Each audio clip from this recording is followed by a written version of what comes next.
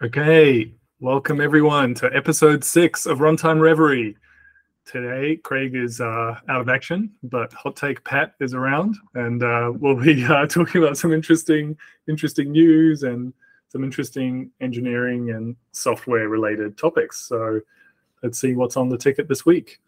How you doing, Pat? All good?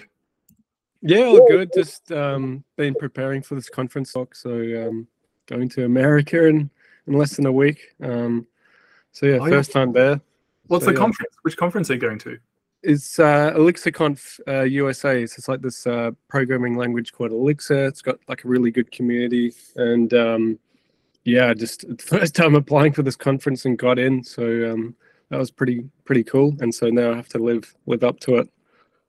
Oh, fantastic! I think you actually got interviewed for that conference recently, right? About your topic. So we might that's right. We'll link it in the notes so people can go check out more about it. And you have to, when you reveal your thing, you have to tell us all about it. That'd be awesome. Okay, so in the news this week, I started telling you about it before, but Snowflake. Just for the audience, Snowflake is a sort of data warehouse and BI tool, very popular in enterprise. It's actually a fairly new business. It's only been around since 2012. We used it extensively in one of my recent roles. It's fantastic. It's a great tool. Super scalable, very, very powerful. And it's sort of come into the spotlight recently because of AI, right? Because what does AI depend on? Lots and lots of data. So that's interesting. They just released their earnings recently, and I thought that was interesting just because of what's happening in the market, right? So they have, let me get the numbers here, increased revenue to 674 million from 497 the prior quarter. So revenue's up. Their losses, however, are still significant. So they've got significant revenues, but they're losing money at the end of the day. And is that from sales? They've got a large sales team, or how? I haven't looked at the sort of detail to see exactly where the spend's going. I'm sure you could look it up.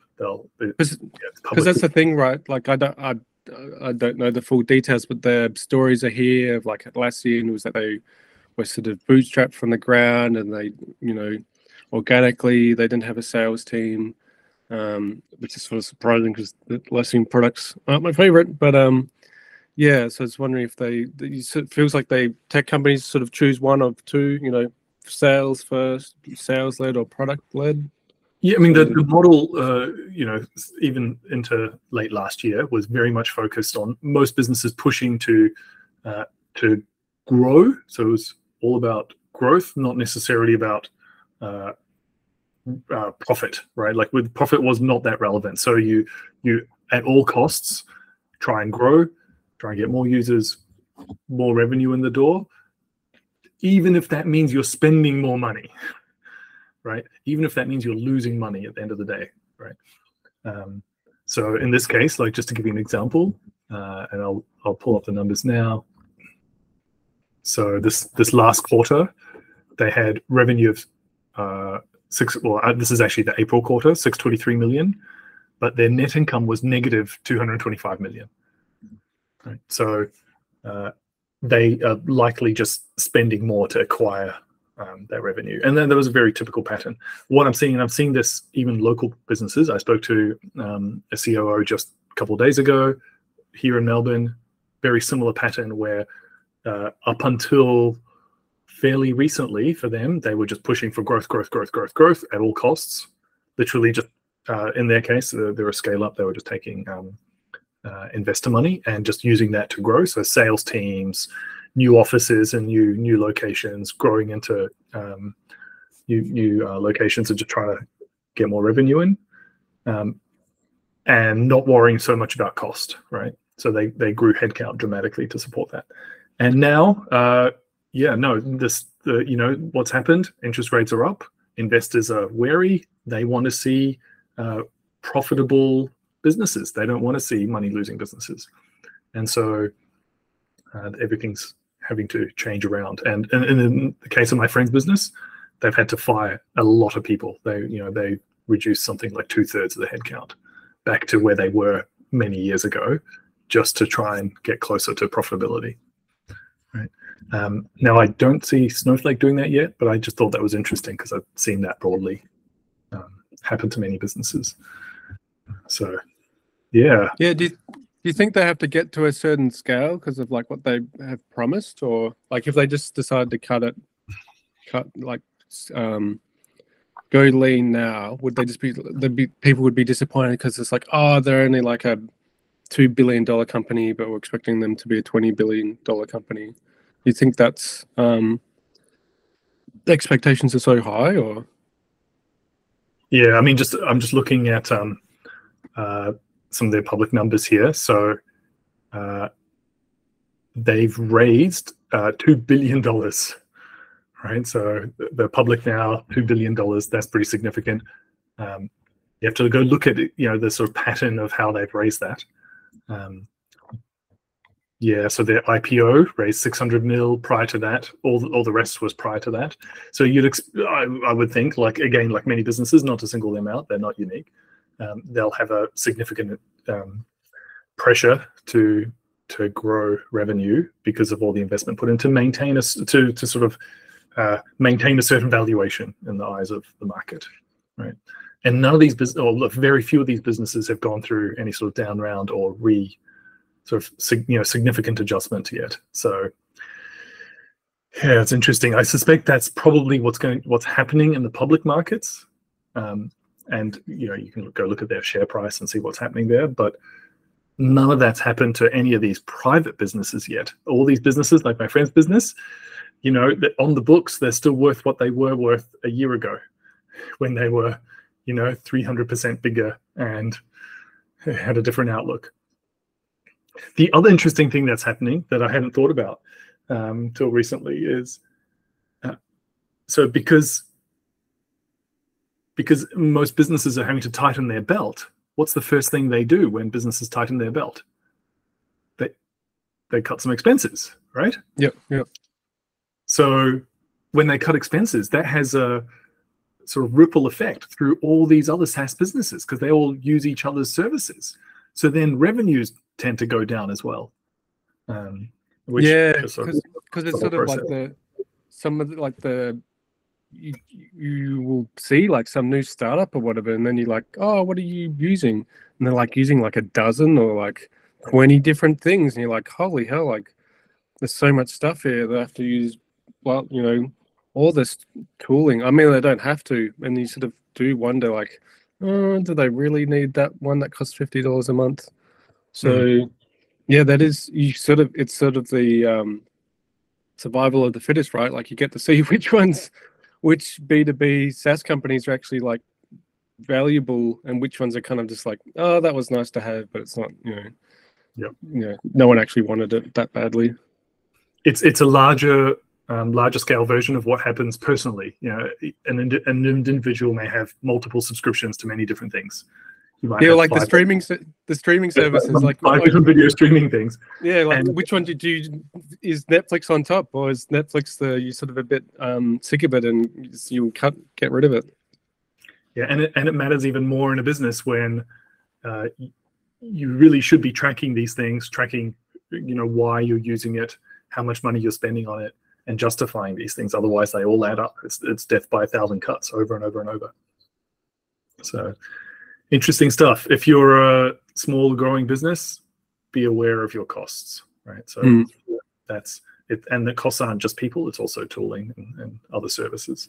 The bottom line matters. Awesome. What should we talk about next? Yeah, we've got a few ideas in here.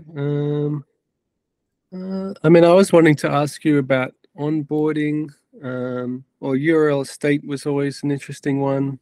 Remind me about the URL state one. Where'd that come from? So this often comes up in like consulting, when I'm consulting with clients, and they'll have some sort of states, like some sort of single page app, and they will might have an extra ticket to go, oh, let's, we've done, it's a search screen. You search for products that are red, and then they want to add that thing to the URL, question mark, color equals red or whatever. And so it's just like additional thing. And then now you're like syncing, you've got two bits of state that you're syncing, like the URL, and then you've got like your internal state in like the component, and you're like trying to sync these two things. And then it also gets into a question of how like you designed your routing to begin with. So they might not have thought too much about their routes. But yeah, there's sort of two aspects to it: a user experience side, and then like a simplifying code side. So the simplifying the UX side is like kind of like on the web, like URLs are just there. Like you can't have a website without a URL, and you can't really have different pages, distinct pages, without having distinct URLs. So like the user can copy the URL, and like they could share that with someone. And if you copy the URL, your friend loads it. Like if you're doing like research for travel, or hey, places to see in like Korea or something like that, it'd be nice if you could share that with someone. And places that products that haven't really thought about that, your friend will receive that URL, and they won't see the same thing, because they're this sort of it's been an afterthought. The URL has sort of been forgotten. Yeah, that's right. So if I could sort of rephrase it, the problem is people are conditioned to think that the browser, when they look at something, the address bar represents what they're looking at, because that's typically how HTML and websites and the whole web thing worked, right? You put in an address and you see the thing at that address. Then along came single page apps and client-heavy JavaScript apps where you saw lots of things change on the client. And in some cases, the link back to the address is missed. You end up storing state in some local storage or some other way, and store it in the session or something, and then you miss that. I think that expectation from users still exists. Look at most common services, YouTube, Google Meet, whatever you use, you can usually grab the address bar and send it to someone, and it is the thing you're looking at, or the app you're in. And I have seen it missed in many other single page apps, especially inside businesses where it's often just neglected. Maybe it's not seen as terribly important, so the business may skip. Yeah, exactly. Like not to sort of attack React or whatever, but often that's what I often worked on, and you'd sort of see like the entry point, like the routing would be done for the sort of like top level, but then you go inside and then there's like a modal, or there's like different sections or different states, and so they've like used state or something like that, and then so like it's sort of like the route goes in, but then it sort of stops there, and then everything else is sort of just like done internally with these hooks, because it's just easier. It's just use state. I'm thinking, this is some state, so use state, and then to have it connect to the URL is like extra work, so it feels harder, and it feels sort of less natural, because the URL sort of feels a bit slow as well. Like changing the URL doesn't feel like the sort of dynamic thing that you can just sort of do every second.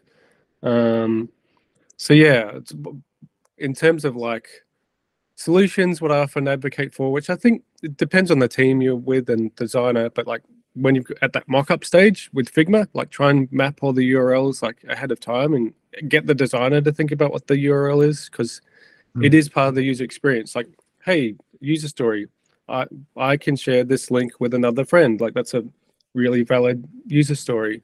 Or even I can right click on this thing and open it in a new tab. Like that's really useful. And if you if you've seen like some single page apps, you right click, open a new tab, and it like takes you to like the default page. And you're like, oh, they just haven't hooked that stuff up properly. So yeah, that's like user experience point of view, and that's and a great technical point of view. Get design involved as well. Get them to think about that up front. It's actually, I know you and I worked on a project like that used that. I've borrowed that technique and I've used it ever since as well. It's not a lot of extra work to keep that in sync, like to put some of that state in the address bar. It really isn't a lot of extra work, and then even for your internal app, and it's just so much value, right?